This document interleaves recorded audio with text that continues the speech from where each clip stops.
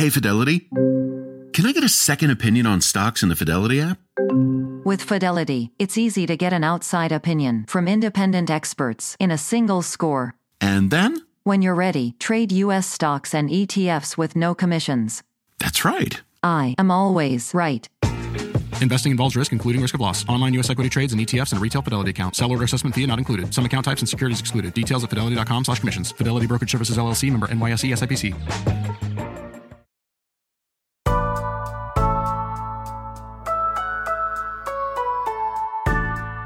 It's Tuesday, June 23rd. I'm Akilah Hughes. And I'm Gideon Resnick, and this is What a Day, wishing happy primaries to our friends in New York, Kentucky, and Virginia. Yeah, and shout out to my mom who is working the polls, but if you get her sick, we fightin'. Yeah, you're down for the count, buddy. Don't even try it.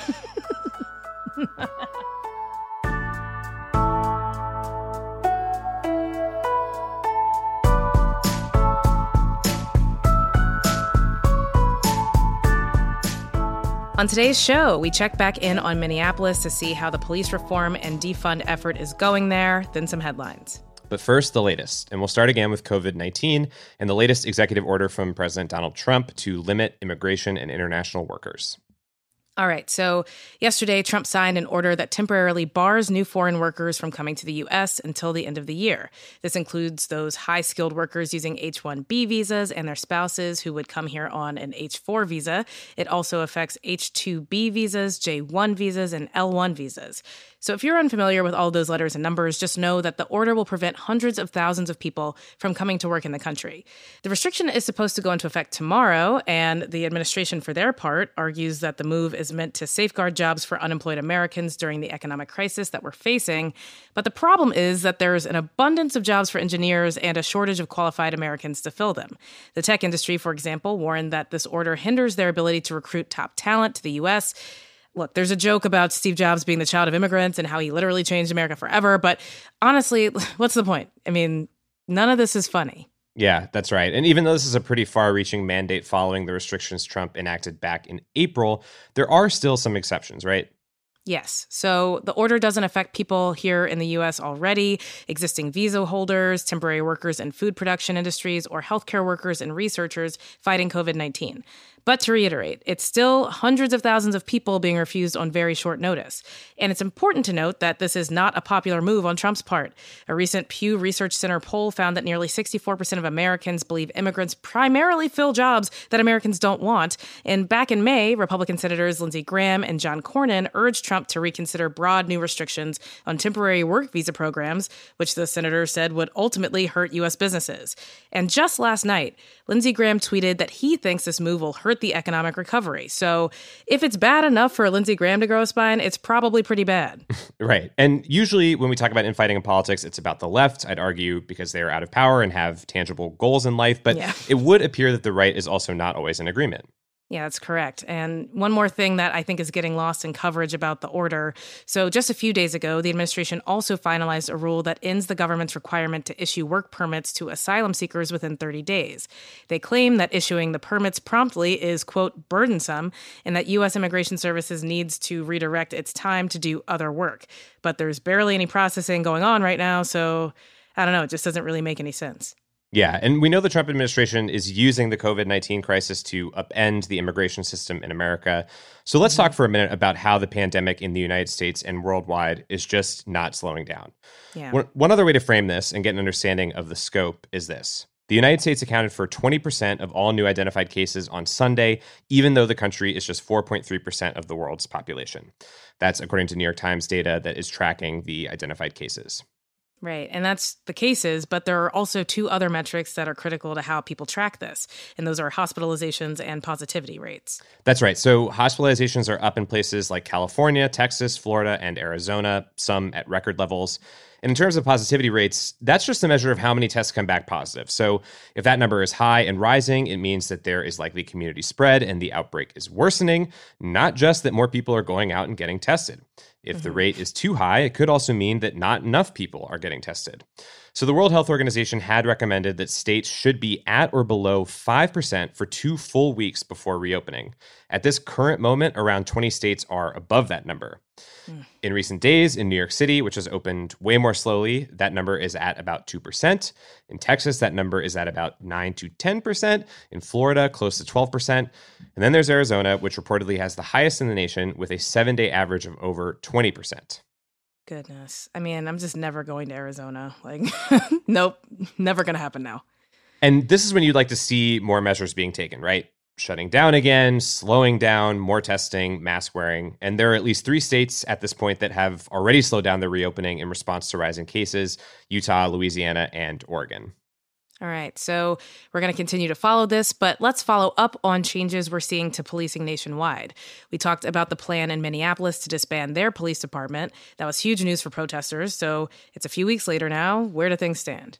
Yeah, so as you mentioned, the Minneapolis City Council pledged to dismantle the MPD, and that process has gotten started, but it's not as simple as just doing a council vote, even with that veto-proof majority that they have on the council, and then, snap your fingers and it's gone. Mm-hmm. It's reportedly going to take over a year, and voters in the city are going to have to approve of the plan to remove the police from other city departments in Minneapolis via a ballot initiative.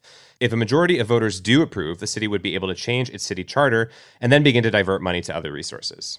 So that's the dismantle, defund part. But when it comes to rebuilding and taking a new approach, what do we know about what that looks like? Yeah, so that's also going to take a while. The city council voted to embark on this year-long project to look into other public safety models as alternatives to the police department.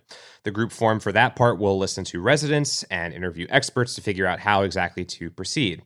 And then separately, Democrats in the Minnesota state legislature proposed a big reform package, but this past weekend it ran into Republican opposition, with the Republicans only agreeing to piecemeal changes.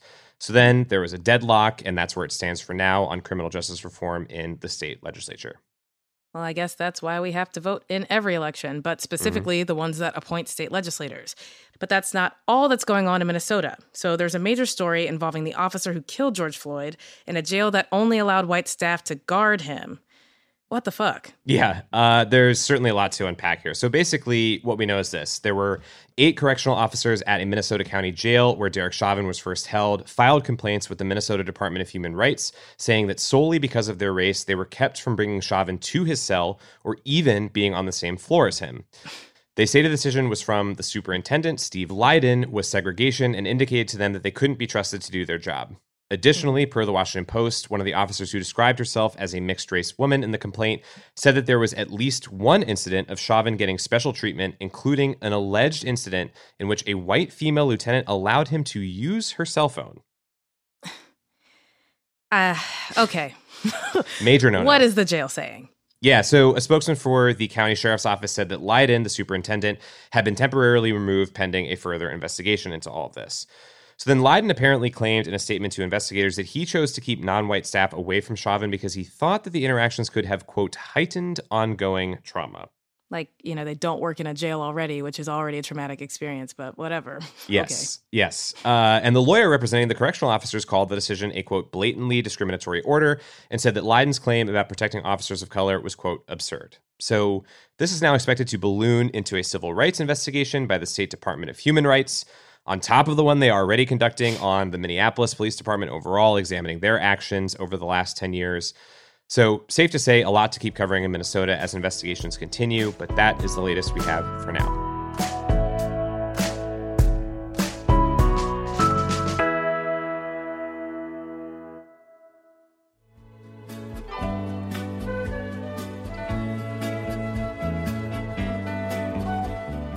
It's Tuesday, WAD Squad, and today we are doing what could become our most controversial temperature check. Uh-oh. All right, so a new study from Colorado State University found that women are less likely to date men who own cats.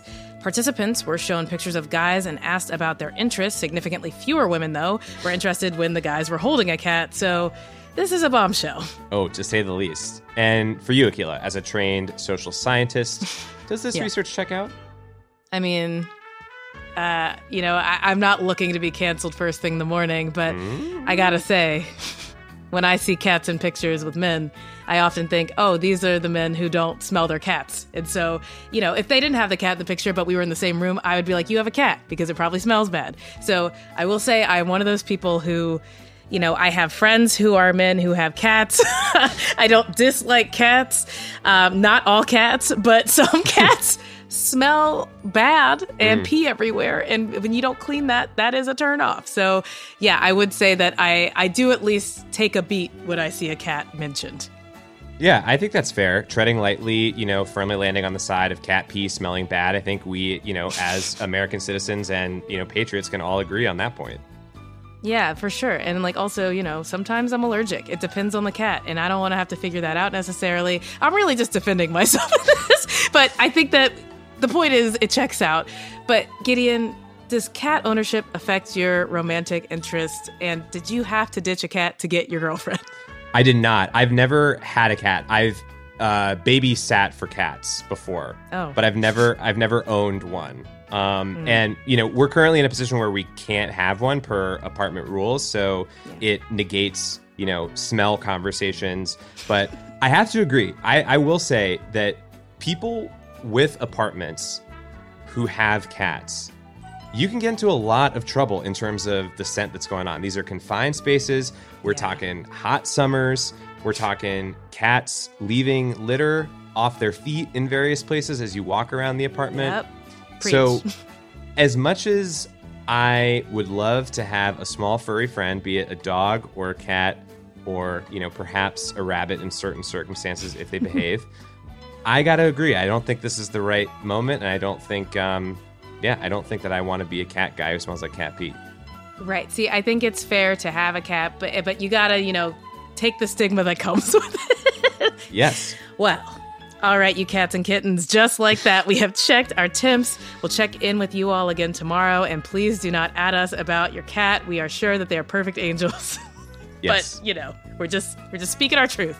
Beautiful creatures from above, but they're yours and not ours.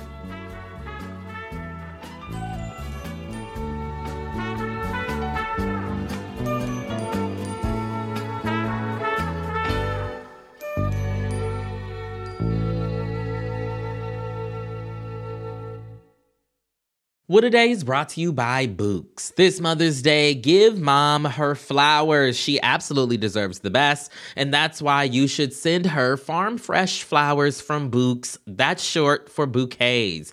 Books has modern designs and unique flowers you can't find anywhere else, and with 20% off, you can send some to mom, your wife, your auntie, even your granny, okay? Anyone who deserves flowers in your life. It doesn't have to be holiday specific. You get flowers, you're getting flowers, everyone's getting flowers.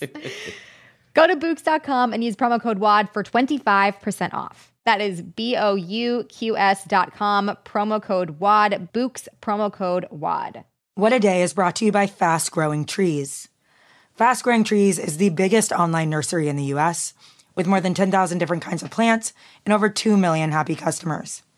They have everything you could possibly want, like fruit trees, palm trees, evergreens, houseplants, and so much more. Plus, Fast Growing Trees makes it easy to order online, and your plants are shipped directly to your door in 1 to 2 days. And along with their 30-day Alive and Thrive guarantee, they offer free plant consultation forever. We love Fast Growing Trees here. I keep telling you that the mini plants that I've gotten from these folks are yet hanging on. And that's not because I have a green thumb, okay? This spring, Fast Growing Trees, they have the best deals online, up to half off on select plants and other deals. And listeners to our show get an additional 15% off their first purchase when using the code WAD at checkout. That's an additional 15% off at fastgrowingtrees.com using the code WAD at checkout. Fastgrowingtrees.com, code WAD. Offer is valid for a limited time. Terms and conditions may apply. What A Day is brought to you by Ulta Beauty. This AAPI Heritage Month, Ulta Beauty is celebrating the joy of belonging to a community composed of intricate connections, belonging to our past and our future, to the heritage and birthright that is beauty. Ulta Beauty shines a light on the AAPI community, passing the mic to brand founders and creators to tell their stories centered on heritage, joy, and beauty. They carry AAPI-owned and founded brands like Live Tinted, Peach and Lily, Glamnetic, Tree Hut, and more. Shop AAPI-owned and founded brands at Ulta Beauty stores and Ulta.com. Let's wrap up with some headlines. Headlines. An expected rise in poverty levels during the pandemic was prevented thanks to cold, hard cash from our government. New studies found that the $1,200 stimulus checks and weekly unemployment bonuses under the CARES Act succeeded in keeping millions of people financially afloat during the pandemic. According to a study from Columbia University, the federal aid prevented around 12 million people from falling into poverty. The new findings reveal how effective expansive federal aid is, especially for lower-income workers. Now, unfortunately, a lot of that aid is set to expire next month, which could leave some families a lot more vulnerable. It's up to Congress to decide whether or not the aid should continue. Well, if they can read, they'll see that this study pretty much proves that it should continue. All right, well, 4 authors represented by the same literary agency as J.K. Rowling resigned after their company refused to make a statement supporting transgender rights. Fox Fisher, Owl Fisher, Drew Davies, and one author who wished to remain anonymous said they would no longer be working with the Blair Partnership based in London. In a joint statement, they expressed disappointment that their company didn't commit to a meaningful action in response to J.K. Rowling's most recent anti-trans posts. A spokesperson for the Blair Partnership responded that they believed in freedom of speech and were unwilling to have staff, quote, re-educated to meet the demands of clients. That's an interesting way to say we want to remain loud and ignorant. The departing writers also made a donation to Shakti Women's Aid. Ultimate stab in the back that Owl Fisher sounds like it could be a Harry Potter name as well. So 2 for the price of 1 there. The hacking group that was into masks before COVID made them mainstream, Anonymous, is back with what some are calling their most significant operation in nearly a decade. They got a hold of the, quote, Blue Leaks, a 269-gigabyte collection of internal data from over 200 law enforcement agencies at the state, local, and federal level. Released by a partner group called Distributed Denial of Secrets, the dataset serves less to expose police abuses and more to clarify what law enforcement agencies do legally. It's already led to some revealing discoveries, like evidence that the FBI monitored protesters' social media and alerted law enforcement to anti-police posts. The Bureau should check and make sure they're not over-reporting those, because sometimes ACAB just stands for all cops are buds. Yeah, that's what I was told. Yeah. Distributed Denial of Secrets for sure sounds like another Harry Potter. Yes, it does. The FDA is warning people to avoid 9 brands of hand sanitizer because they could contain a toxic ingredient. Our love affair with hand sani has been fast and furious. We should have known it would end in heartbreak. All 9 brands come from a manufacturer in Mexico called Escabiochem, and they allegedly contain methanol. That's an alcohol that can lead to nausea, vomiting, and more lasting effects when ingested in large quantities, which you'd think would be fine since we're not drinking the sanitizer, but no such luck. Methanol is also toxic when absorbed through skin. Thankfully, that 1 travel-sized bottle of Purell that's been your lifeline for the past 3 months is still safe. The brands implicated are not super common, with names like Clean Care No Germ Advanced Hand Sanitizer and Good Gel Antibacterial Hand Sanitizer. Yeah, a full list can be found online. Just don't get a really long one that sounds made up. There you go. If it's got a short name, it's probably safe, and those are the headlines.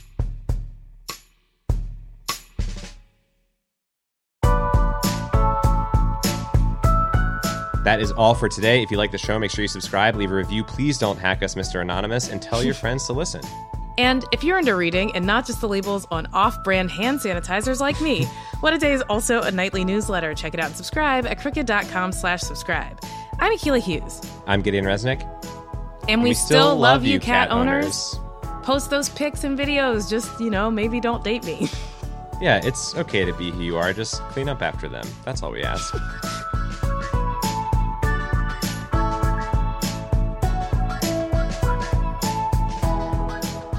What a Day is a product of Crooked Media. It's recorded and mixed by Charlotte Landis. Sonia Tun is our assistant producer. Our head writer is John Milstein, and our senior producer is Katie Long. Our theme music is by Colin Gilliard and Kashaka.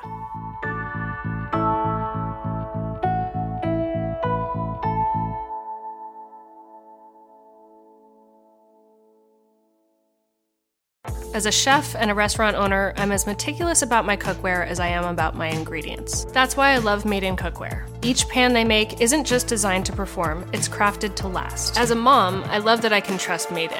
It's made from the world's finest materials, so I can feel good about what I'm feeding my family. I'm Chef Brooke Williamson, and I use Made In Cookware. I'm Oren Siegel, and I've been fighting extremism, anti-Semitism, and hate for more than 20 years. You should subscribe to our podcast, Extremely, to get a unique perspective on the daily work and the people who have dedicated their lives to exposing, fighting, and disrupting extremism, anti-Semitism, and all forms of hate. We bring you the stories of people and communities not only impacted by hate, but who offer new perspectives and ways to push back. You can find Extremely wherever you listen to podcasts.